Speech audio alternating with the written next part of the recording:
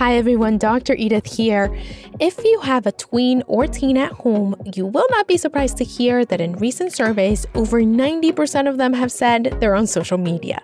You also won't be surprised to hear that over a third of them say they're on it all the time. And listen, there's a lot we're learning about the impact social media has on the mental health of teens, but to be clear, based on what we know so far, the potential for it to have negative effects is very real. The Surgeon General saying kids and teens who spend more than 3 hours a day on social media face double the risk of experiencing symptoms of depression and anxiety. Did countless images of models and influencers filling some feeds contribute to a new surge in eating disorders? We take all of this extremely seriously, and because of that, we have recruited an amazing expert to talk to us about the good, the bad, and the ugly of social media and our teens. From Columbia University Children's Health in New York, you are listening to The Stuff That Matters for Kids' Health. Welcome to the show. I'm Dr. Edith Bracho Sanchez. I am a new mama who also happens to be a pediatrician, and I want to personally invite you to join me in talking to some of the most brilliant minds of our time as I ask them, what are the things that really matter today for our kids to turn out okay? For today's show, I sat down with my colleague, Dr. Marina Catalosi, who is an adolescent medicine specialist. She is the Vice President of Health and Chief Medical Officer at Barnard College, and she is also the mom of 2 teens. Very quickly, remember the content on this podcast is provided for general information only and should not be relied on as a substitute for any professional medical advice or treatment. The views shared on this show solely reflect the expertise and experience of me, your host, and our guests. Anyway, here's my chat with Dr. Marina Catalosi. Enjoy. Marina, welcome. Edith, thank you so much. I can't tell you how excited I am to be on this podcast with you. I'm a huge fan of yours. Oh, so being able to sit you. down and talk particularly about social media is really exciting. Yay, I'm so excited. So I want to start. I always like to start by asking people what they do in their day job, and you do a lot of things. So tell us about some of them. Well, thank you. So I think that if you looked on my social media handle, it says that I am a mother, a partner, an adolescent medicine health specialist as well. And so I actually have been at Columbia since 2006. I am an adolescent medicine specialist, which means I actually trained as a pediatrician, and I take care of kids from 10 to can go as far as 26 because of brain development.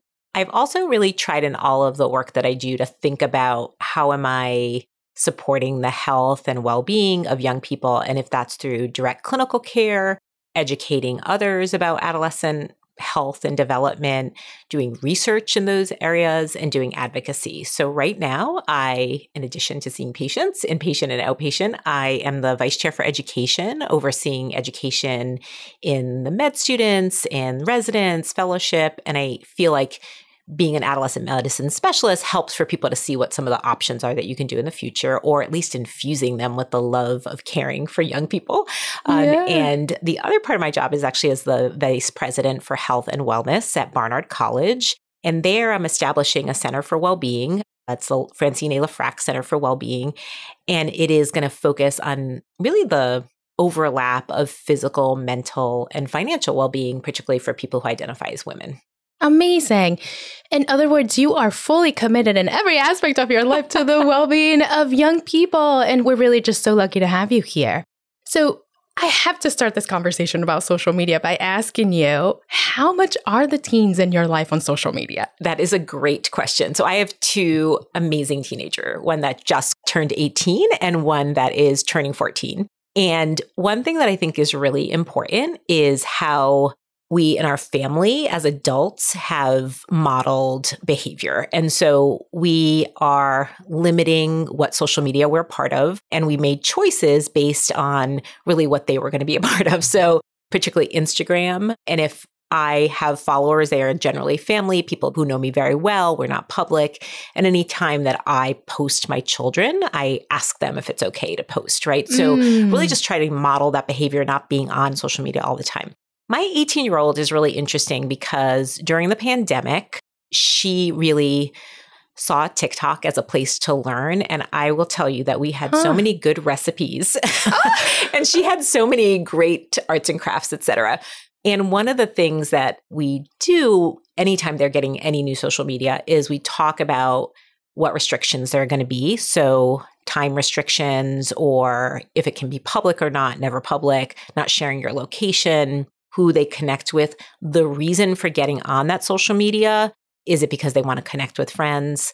And the time of day that we all stop with our phones in general. We have like a family docking station where, during mealtime, we try to dock, et cetera. And one of the things that I sort of felt like, okay, we are doing okay, is that during exams in high school, my daughter would say, okay, in 2 days, I'm going to be I'm going to remove my apps for TikTok and Instagram. Yes. And then when I'm done with exams, I'll put them back on. And she modeled that for my son, who now does it. So we really just try to be very open and talk about it. They do use social media, though. And that was a really hard decision. My son's 14th birthday, he asked for Snapchat. And we really had to talk about why and how he would use it and what restrictions we would put on it. So a lot of it is just a very open conversation about their use, but also, and we can talk more about this later, social media literacy. Yeah, I love that. And I love how open you guys have been about it.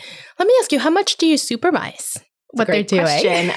I think, and this goes along with the American Psychological Association's recommendations, which is that we should be supervising based on the age and really the developmental stage of the young person, right? So my 18-year-old, I certainly see what she posts and check in. I'm not checking her phone as much anymore. My 14-year-old, I'm checking his phone, and he knows it's random checks. That we're very open and transparent about that because, again, he has a developing brain. We know that his frontal cortex, that CEO, that decision maker is still developing. And I know that he may be in a situation sometimes where he is either receiving something or seeing something that may be harmful to him personally, that could harm somebody else.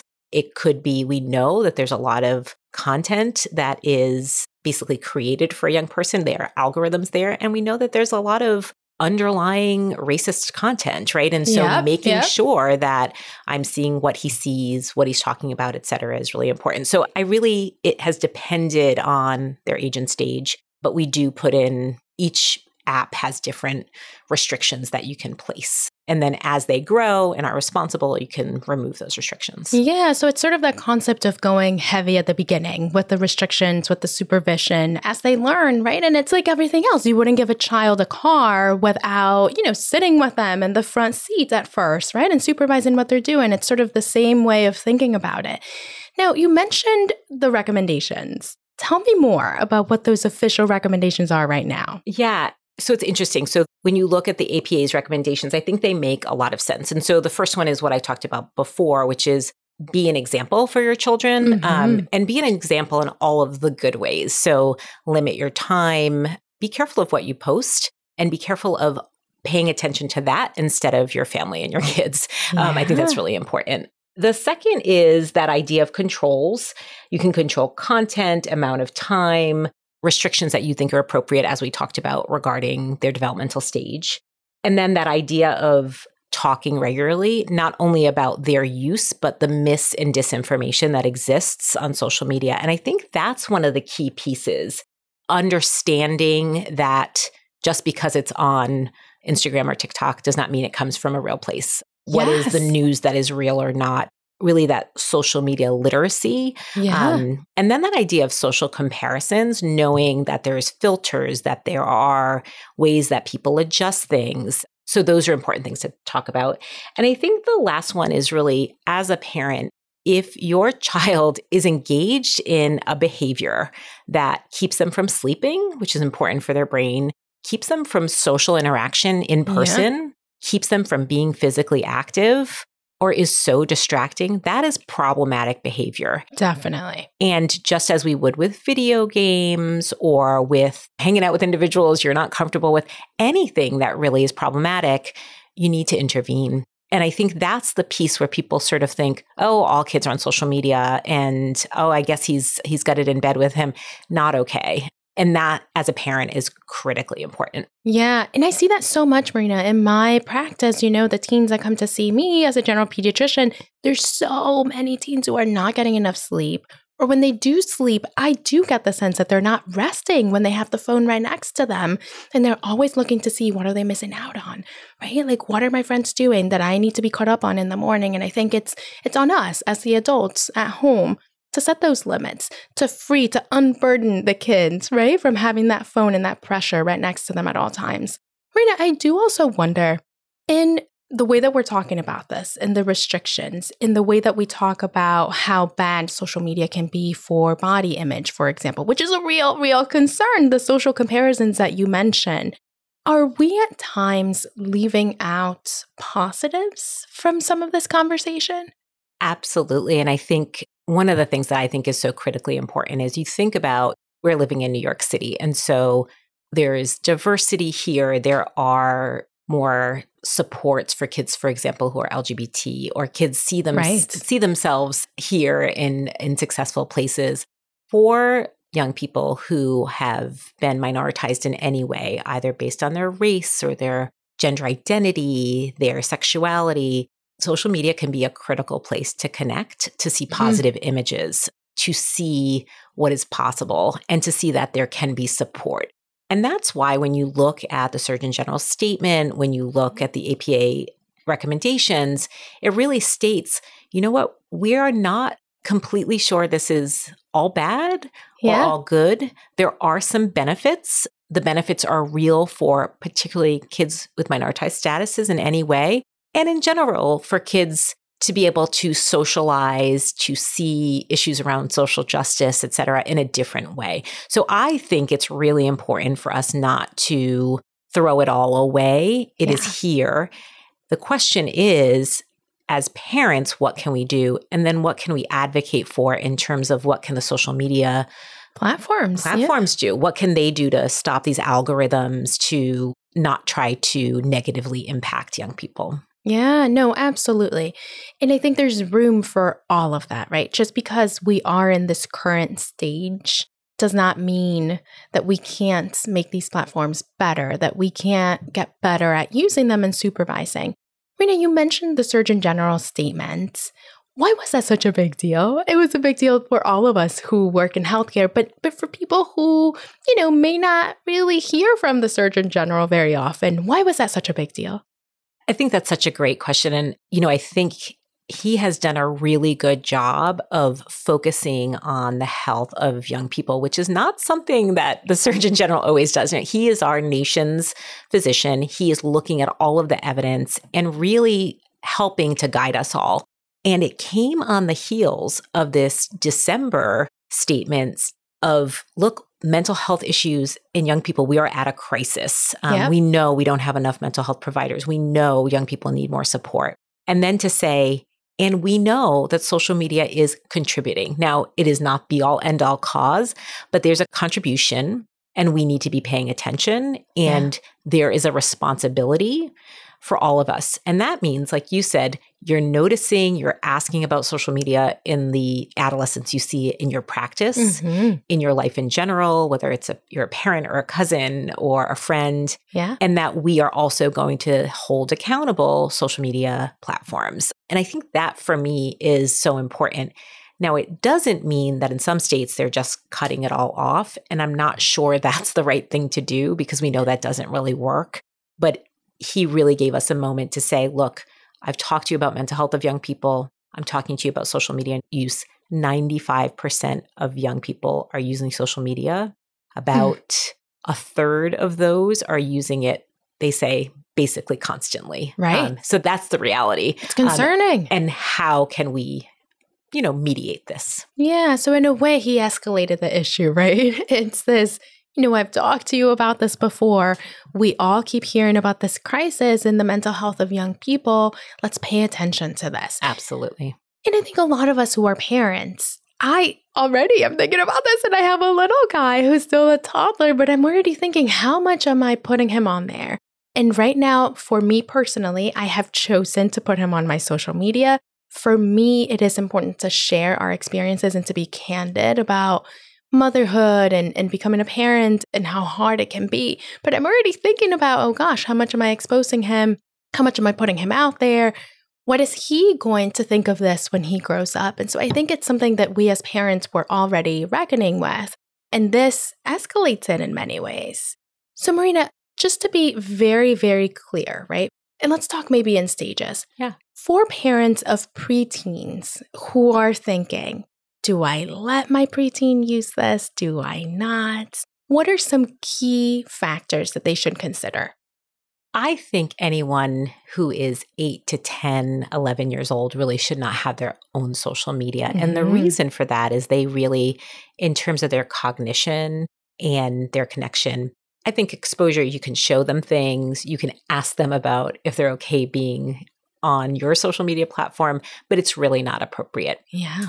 Once you're 13, because that's really the age where it's okay, as long as you get a parental guidance with it, it's really one platform that you decide on. You should also be on that platform. You should be talking with kids ahead of time about what your expectations are and how to protect themselves, but also how to engage in a way that they will enjoy it. Yeah. And then, as we talked about before, grading it from there. I love how you're talking about being already thoughtful about your son. I love following you. I think that your Instagram, et cetera, you do a really great job of pointing out the positives, right? So having other young mothers who have not had children before learn and think, hey, this is okay. I'm not alone. I'm learning here. Yeah. And here's this physician who's sharing her experience as well. I think that's beautiful. Those are things you can think about in your 8, 9, 10 if you want to show them something or if they could learn something. But 8, 9, 10, 11, 12, it's really just too young. Yeah. No, thank you for saying that, because I do think sometimes we need to be clear on the ages and when it's appropriate and when it's not appropriate. And I do think a lot of 8, 9, 10, 11-year-olds that I see are on social media already. And I always just sort of go, yikes, what are we doing here, right? Marina, I do also wonder sometimes, and I wonder how you talk to your kids about this. How much are we curating our lives for the gram, so to speak? Because even me sometimes, and I catch myself, and I really, really try not to do this, but sometimes I go out of my way, like I'm going, I don't know, like I'm going on a walk with William. And I'm like, oh, how cute would it be to take a picture eating ice cream? So then I go buy the ice cream to take the picture, which is like mind-blowing that I would even have that thought to do that. And I try to catch myself and say, would I be having ice cream right now if it wasn't because I want that really cute photo? And sometimes the answer is no. And then I'm like, okay, Edith, go home then. But I wonder, how do you talk about that? How do you talk about real life versus curating our lives so that we can show what we're doing and show the world a certain way that our lives look? I think that is so critical. And that's part of social media literacy, is that critical eye of what are you deciding to post or not. And it's interesting, my 18-year-old posts very little because I think she is very sensitive about, I'm not out there to show people who I am. She did journalism in high school. And for her, that's kind of how she thinks about, news, et cetera. My son has told me he really likes posting something exciting about the Yankees or his teams, right? And so if we go to a sporting event, he likes to post what he's seeing, or if they've won something or there's news, he'll put it on a story. I've been pretty clear with them. It's mostly friends and family that I can't text all the photos to. So, if I want people to see something exciting that's happening for us as a family. So we do talk about, like, how do you make that decision to post or not? Yeah. When do you post something that's an opinion, and who's going to see that? And it's unidimensional. And what does that mean? Or how do you react to someone else? So we really do try to talk about it. And it takes time. There are actually family social media plans that you can come up with based on your child's age, and being really literal about it. It takes a lot of time, but there are resources that are provided that really can help, particularly if people are getting into issues or problems with their young people. Yeah, and that's actually the last question I had for you, Marina. What do you do when your teen or preteen, depending on, what age you allow this to come into your home, is acting like they're addicted? Like they can't, they have multiple platforms. They can't seem to get off of them. You're having issues at night trying to take it away. Perhaps it's affecting their body image. Perhaps it's affecting their mental health. What do you do when you find yourself in one of those situations? That is a great question. And I don't know if this has ever happened to you. It's happened to me where I find myself on social media if I was bored or I'm in an elevator and not connecting. And I've had times where I've had to force myself to say, you know what, I'm putting the phone away. I'm not going to go on it or we'll delete it because there is an addictive quality. There is a circuitry in your brain. I mean, it's how it works. And for the developing brain, even more so. And remembering that the parts of the brain that are developing, again, that CEO and then the sensation seeker. And so the idea of seeing new stories or exciting things, right, that plays into the developing adolescent brain. If your child is, again, that's interrupting their sleep, their educational activities, their physical activity, their in-person social interaction, then it really is something you have to seek help for. Oftentimes, it's not enough to just take a phone away, et cetera. Right. See your pediatrician and they can refer you to a specialist or a psychologist who actually work in, it's like an area of addiction. And it's really critically important to be able to intervene. And also for your child to understand this is not just me as a parent thinking this is not okay, but there is a way for us to manage this for you. And there's a way for you to develop other interests and activities. And that can be really meaningful. Absolutely. And it's part of that awareness that you've done so well with your kids of having the conversation ahead of time so that when they're feeling like this is stressing them out, like this is, something they're going to when they're anxious, when they're bored. Me personally, I'll share when I was in my postpartum period, the early postpartum period, it really stressed me out to look at all these Instagram perfect moms. And I just had to disconnect for a while. And I had to have that awareness that it was really impacting my mental health. So it's absolutely something that we should be talking about early as you've done with your kids. Marina, we talked about the ages. We talked about how to talk about it before we allow kids to go on these platforms. We talked also about the advocacy piece of it. What would you say as your parting words for some of these platforms and what we should be asking for as parents and demanding that these platforms do for our kids? I think that's a great question. And I think that a lot of these platforms are created for adults. I think a lot of the algorithms and where they head, particularly it's been shown for girls, can have a very negative effect. So really undoing that for young people, if you see the age is less than 18, and really thinking through how do you maintain an age cutoff, perhaps making it more clear what the controls parents have. You really have to search some of these platforms to figure it out. And I think they could do a much better job of being partners with physician groups, psychologists, and families. And if they can partner, I think that would make a big difference. I know the government has, and different legislators have made some really nice opportunities. Some have gone a little, some may say too far, but partnership is key. Yeah. Well, Marina, thank you so much for being so candid about how you've gone about this in your life and for all the work that you do for the mental health and well-being of young kids. Thank you. Thank you. Such a pleasure. And thank you at home for joining me on the Stuff That Matters for Kids Health podcast. If you liked our show, make sure to tune back in next week to leave us a rating and review and to help us spread the word about our show. That's right. We'd love it if you could tell a parent friend IRL in real life or just drop a link on your group chat. We'll take that too. You can also find us and more information on kids' health on our social media channels at Kids at Columbia. I'm Dr. Edith Bracho Sanchez in New York, and I'll see you next time.